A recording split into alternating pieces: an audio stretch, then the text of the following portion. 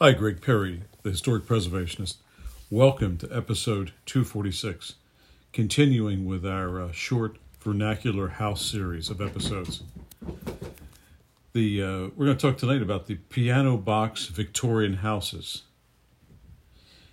In mid-19th century parlors, the center of attention was a square grand piano, a rectangular instrument with a central keyboard flanked by two large legs.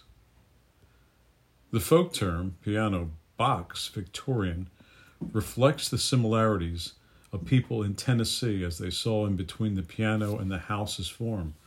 So again, they're copying from this long-standing musical instrument. They're copying their houses in the Tennessee area.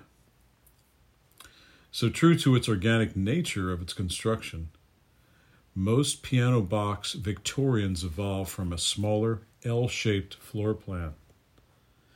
The latter additions of a second wing created an H-shaped form. So in both wings, there was a succession of rooms because newer additions occurred toward the rear. Originally, a fireplace or flue was located in each room to provide heat. The additions were probably constructed in this manner because it was much more economical in that day. So both exterior and interior details reflect the stylistic era of this type of house's original pre-1860 construction. Later turn-of-the-century additions contained trim or windows nearly identical to those found in the original rooms.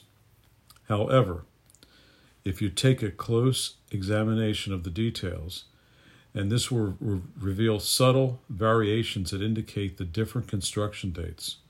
Some of the exterior decorative elements usually include sawn wood attic vents, barge boards, and turned or chamfered porch columns. So, in essence, these buildings appear to be limited just to Tennessee.